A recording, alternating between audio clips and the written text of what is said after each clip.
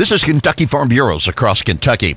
KFB President Mark Haney says the Commonwealth has a severe shortage of skilled labor to support farmers and rural residents. The workforce right now are full of college graduates, but not trained in the jobs that are available. Jobs that require skill in technology and expertise and understanding how to program, do all those things, what the skill level is calling for right now. Haney says the state needs a balanced effort to encourage a new generation of trained workers. I can get to see a doctor or an attorney in the next 2 or 3 hours. I'll wait 6 weeks on a plumber or a carpenter that I need something done right now to help my operation. We just need to refocus on this workforce development. We need to approach it from an angle that really helps everyone. Haney says education funds and training should support all careers, not just degrees.